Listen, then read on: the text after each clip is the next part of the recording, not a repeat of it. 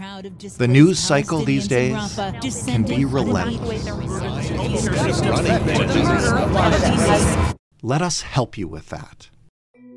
I'm Jordan Heath Rawlings, host of The Big Story, Canada's most interesting daily news podcast. Every day, we stop that news cycle in its tracks and examine one big story in depth, something that matters to Canadians. You can find The Big Story every morning for free at Frequency Podcast Network or wherever you get your podcasts. Find your frequency.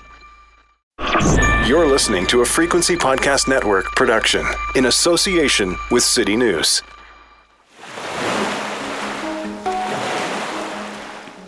You've probably seen it in a nature documentary, unless you've been lucky enough to witness it yourself. It is a majestic sight. Millions of salmon returning to British Columbia rivers, swimming upstream to spawn after completing years-long journeys on the open ocean. But every year, these days at least, fewer salmon return.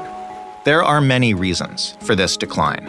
It is an incredibly complex ecosystem, and of course, some of those reasons stem from climate change. And in BC right now, there are strict regulations on fishers to try to keep the salmon population healthy. But you will notice that I said, in BC, there are regulations, because those regulations don't apply in Alaska, and of course, fish don't respect borders. And you can probably guess what happens next in this story. But what remains to be seen is what comes of the salmon conflict. If Alaskan fishers are going to scoop salmon headed for BC, what does Canada do? Do we scoop salmon headed for Washington State in retaliation? Do we need diplomatic intervention from our governments? Or can we maybe all get along because both sides surely are mature enough to realize that it doesn't matter who takes the salmon. If the salmon are all gone, we all lose. I'm Jordan Heath Rawlings. This is The Big Story. Stefan Labbe is a journalist covering climate and environment solutions for Glacier Media. Hey, Stefan. Hey, Jordan. Thanks for having me. Thank you for joining us. I found this story pretty fascinating, and maybe just to lay the groundwork for us before we get into what's happening here, can you describe the journey that BC salmon make in a normal year? Where do they go? Yeah, so, BC is a pretty rugged province. We're just laced with all sorts of rivers running up and down the coast and pouring out into the Pacific. So every year there's a handful of salmon species that make this grueling journey. They start high in the reaches of these rivers and streams, and in many places, they go down these rivers evading sport fishers, toxic water, landslides, the impacts of logging on the sides of the rivers, city building. Right. And when they finally get to the Pacific Ocean, they do this kind of incredible loop. They'll cut deep out into the Pacific Ocean, kind of loop up to the Aleutian chain in Alaska, and then come back down, eventually making landfall either on the Alaskan coast or the BC coast. But this journey, it's a little bit different for every species of salmon. But say for sockeye, which is one of the most valuable for food and they're most valuable in the store as well, it takes 4 years to make this round trip journey. And it's not a guarantee. Something like 1 out of every 2,000 to 4,000 fish make it. Wow. Do we know how many fish there are kind of making these journeys? And I know, there's a million different species and variations, but I'm just trying to get a sense of, how the salmon stock is doing in BC. Sure. So, you're right. It's a lot of numbers here. So maybe we just take sockeye. We'll stick with that for a minute. So on the Fraser River, which is the most important salmon bearing river in the country, if you go back to 1980 and you take the average between 1980 and 2014, there was something like just under 10 million sockeye returns every year. Some years that would go up to just under 30 million in a year. Okay. Wow. In 2020, the return of the sockeye salmon plummeted to an all-time low of something like 293,000 fish. Wow. So we're talking a 95-fold decline just in the last several decades. That doesn't even speak to the, stories that I think a lot of Canadians are familiar with, where you could almost just reach into the water and pull out fish. So we're talking about a massive decline, so big that we can't even sometimes picture it. Unless you lived through these decades and seen it, it's hard to understand what we've really lost. Before we talk about what we're doing about this, because that'll lead us into the critical part of the story, just in general, what happens to the ecosystem when stocks like that drop by 95%? In these kind of glacier-fed rivers, and this goes for the Skeena and Nass rivers, the second and third most important rivers in British Columbia in the north. They kind of snake through the Great Bear Rainforest.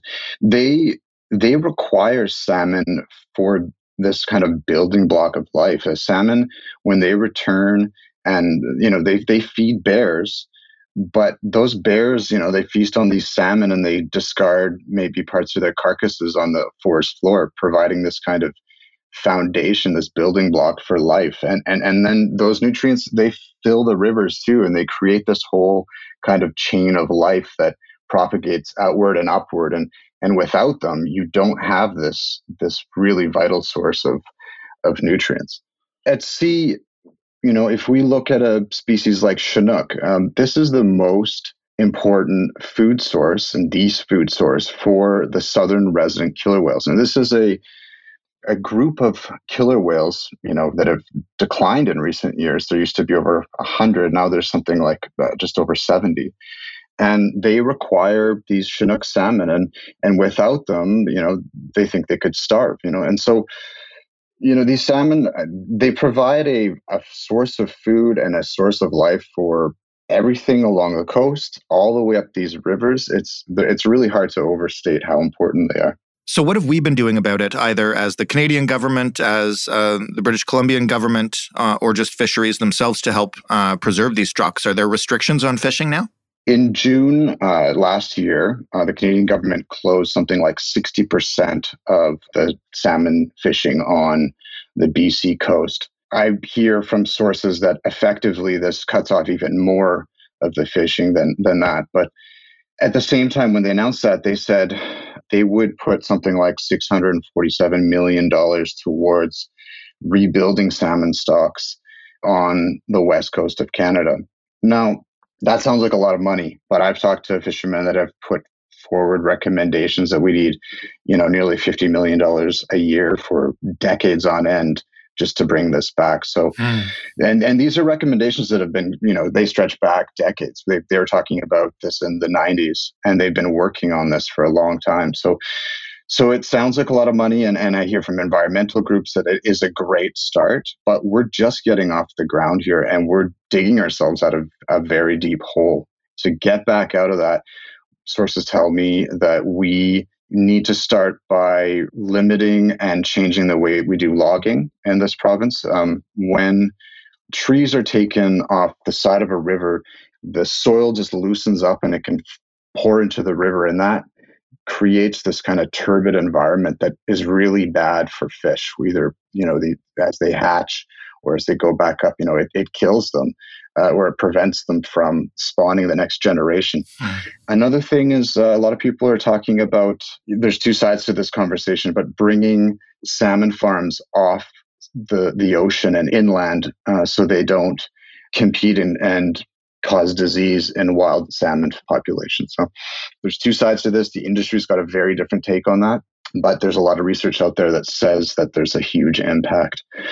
But we've got climate change too, and there's a lot of pressures that are out of our hands, essentially. So there's a lot of different things here, and $647 million, it's a big pot of money, but this money's still coming down the pipe, and it's going to take years to bounce back. The news cycle these days can be relentless. Let us help you with that. I'm Jordan Heath Rawlings, host of The Big Story, Canada's most interesting daily news podcast. Every day, we stop that news cycle in its tracks and examine one big story in depth. Something that matters to Canadians. You can find The Big Story every morning for free at Frequency Podcast Network or wherever you get your podcasts. Find your frequency.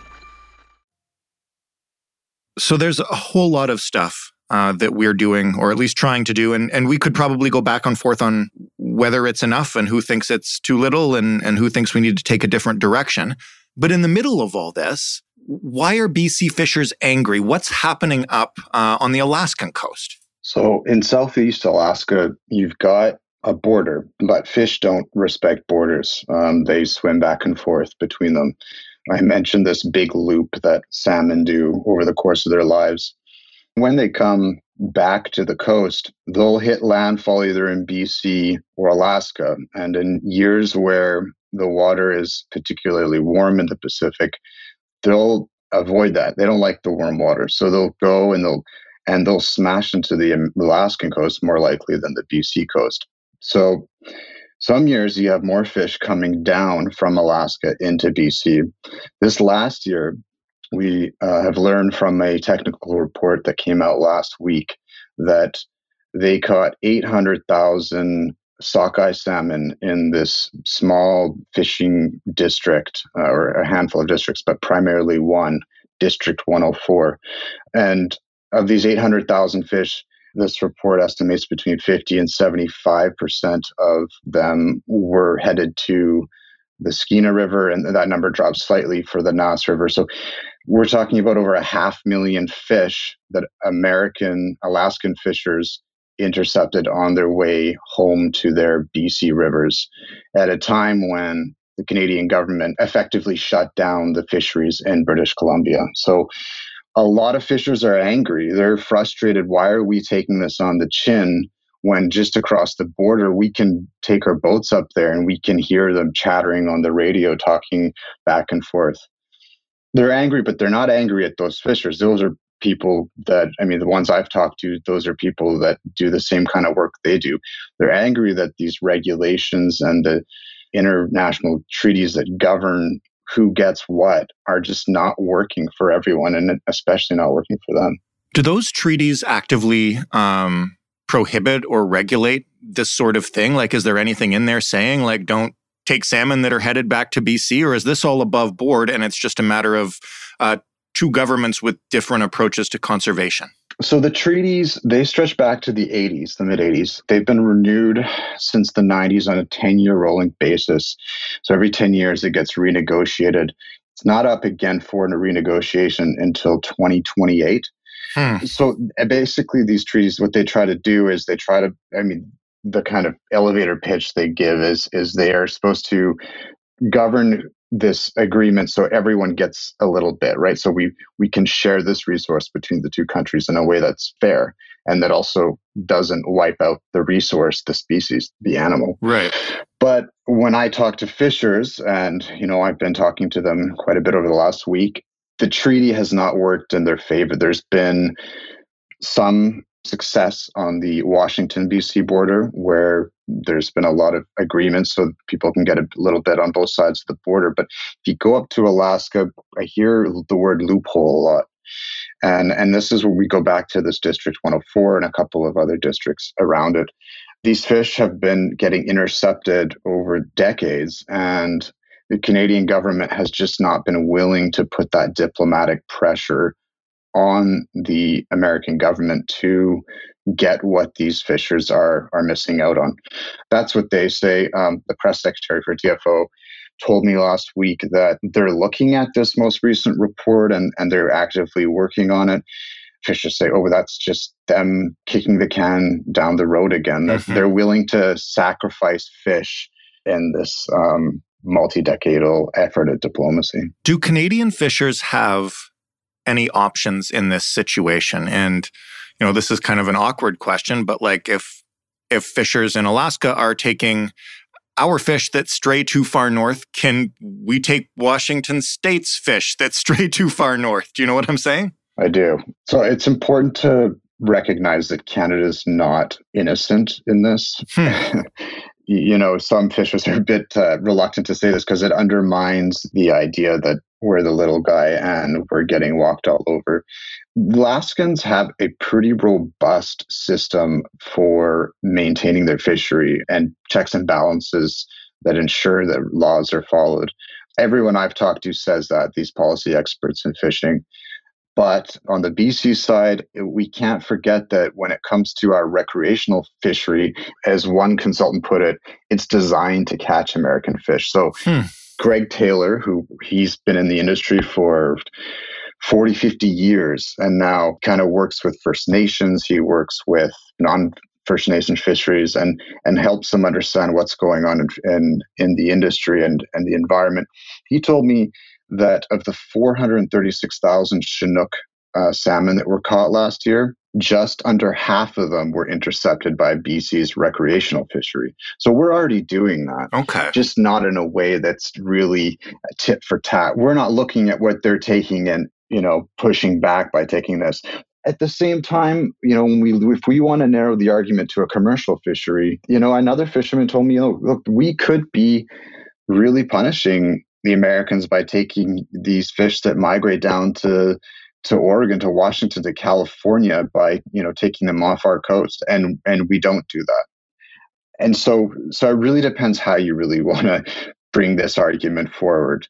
But it is important to know that BC is not innocent in this. That's really good to know. And, I think the last thing I want to ask you about is the diplomacy involved and the level of governmental cooperation. You mentioned it's going to be years before those treaties are up for discussion again. But I guess in the big picture, in a world in which the environments and ecosystems can change so rapidly, how do you have one intertwined ecosystem governed by two different sets of regulations? And without trying to lead the witness, I guess that sounds like a recipe for disaster. It is hard, but last year we saw, as I mentioned, a lot of fish come from the Alaskan side of the border down into BC. And because of that warm plume of water, with climate change, we're going to be seeing that a lot more in the coming years. And that means that more fish are going to be making landfall in Alaska and are going to be running through the same places where they put their nets in the water today, and creating an effective barrier for the fish that need to make it back to BC rivers to create that next generation. So no matter how much money we put into the restoration of BC fisheries, that's going to be at some point a kind of bottleneck, I hear. And so we need to find a way to work with the Americans. We obviously have different regulatory systems, and we have worked with the Americans over the years.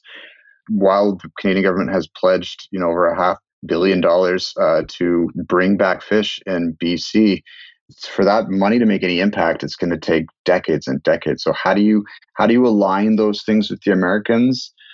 It's hard to say.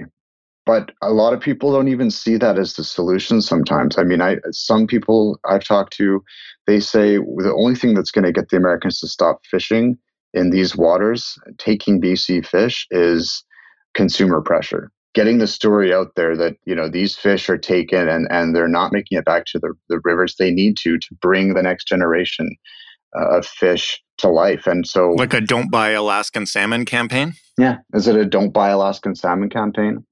Others say, do we need to have mechanisms so fishers only fish at the rivers where these salmon come back to? Should you only be tied to the river where you have a stake in keeping it alive? So that there's a lot of solutions out there, and a lot of people are saying, look more local, try to bring awareness to this, but there's really just kind of a deadlock right now. There's not a lot either side can do. The Americans have an effective veto on what they do in their own waters, and so does Canada. What about the individual fishers at the heart of this? These are people who have devoted their lives to this job and supported themselves and their family on it. What's happening to them right now? There used to be, over 10,000 people employed in this industry, and I talked to a guy named John Stevens. He's a fourth generation fisher, going back to over 100 years ago. His family was fishing, and he's been in the industry for 55 years. And he used to fish months on end and bring in money to support himself. And the last year, he got something like 3 or 4 days in the water and made $13,000. Wow. He's 71 years old, and he doesn't know how much longer he has. And he's got friends and fellow fishers that have turned it in. They've gotten rid of their fishing licenses, and they've decided to move on. They've given up. They've sold them. And unfortunately, selling them now means taking a big hit because they've lost all their value just due to the decline in fish. So there's a lot of people here. On the First Nation side, the Chilcotin Nation came out swinging right after this report. They said, we demand a seat at the international table. We demand to be heard. We've been closing our fishing, and to try to save our stocks. And all of a sudden, we find out that the Americans are taking these fish before they can make it back to our territory. And so they're demanding a seat at the table. They're not precluding legal action.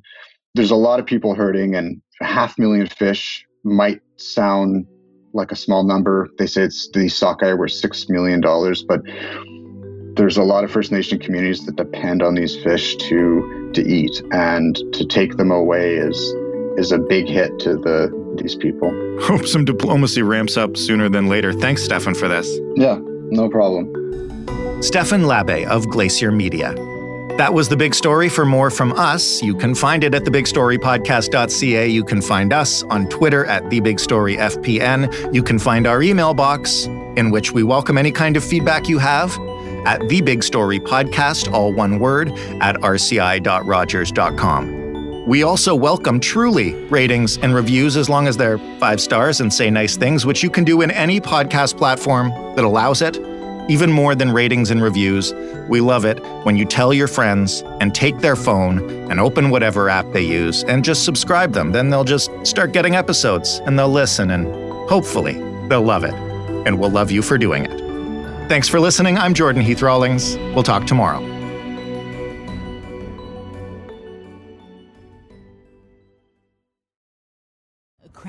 The news cycle these days can be relentless. Let us help you with that. I'm Jordan Heath Rawlings, host of The Big Story, Canada's most interesting daily news podcast. Every day, we stop that news cycle in its tracks and examine one big story in depth. Something that matters to Canadians. You can find The Big Story every morning for free at Frequency Podcast Network or wherever you get your podcasts. Find your frequency.